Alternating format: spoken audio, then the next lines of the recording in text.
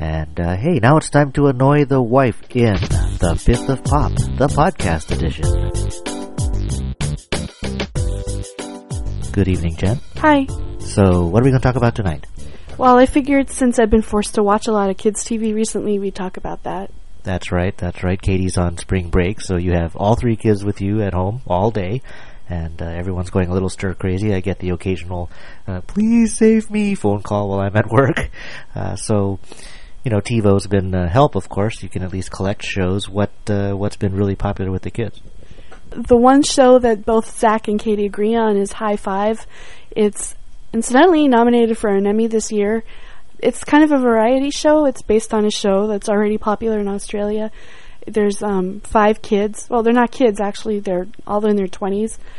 They sing and dance. Actually, one of them is from here. She's a Castle grad. She's from Hawaii. Kimmy. And these kids are, of course, impossibly cute to the point where it's a little frightening, and I know you've got a little crush on Sean. No, I don't.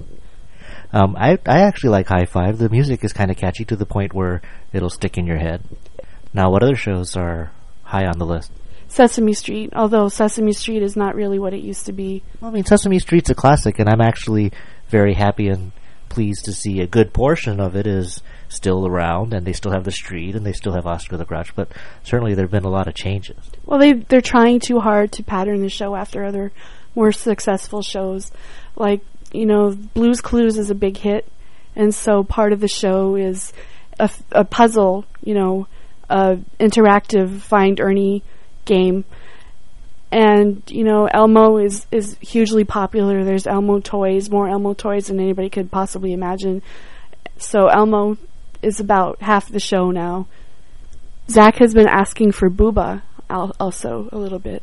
Booba, that's the successor to the Teletubbies. Yeah, that's obvious. It was obviously planned by somebody on large amounts of acid. I know. I mean, I remember hearing that Teletubbies was good for enhancing the effects of recreational pharmaceuticals, but an episode of Booba is entirely just a visualization of one of those special trips. They're basically 5 clicking, farting blobs that dance.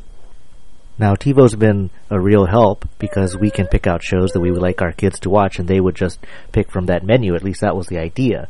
But Katie, of course, has now figured out how to record her own shows without our pre-approval. What are some of the things that she's picked out when we're not looking? There's Hi Hi Puffy Amiyumi, about 2 Japanese rock stars. They're actually real-life Japanese rock stars, and the cartoon is patterned after them. There's The Backyardigans, which is basically a bunch of little kids that go on adventures in their backyard. There's George Shrinks, about a microscopic boy. Well, I see Alex is getting a little restless, so we'll wrap this up. Thanks for joining us, Jen. Good night.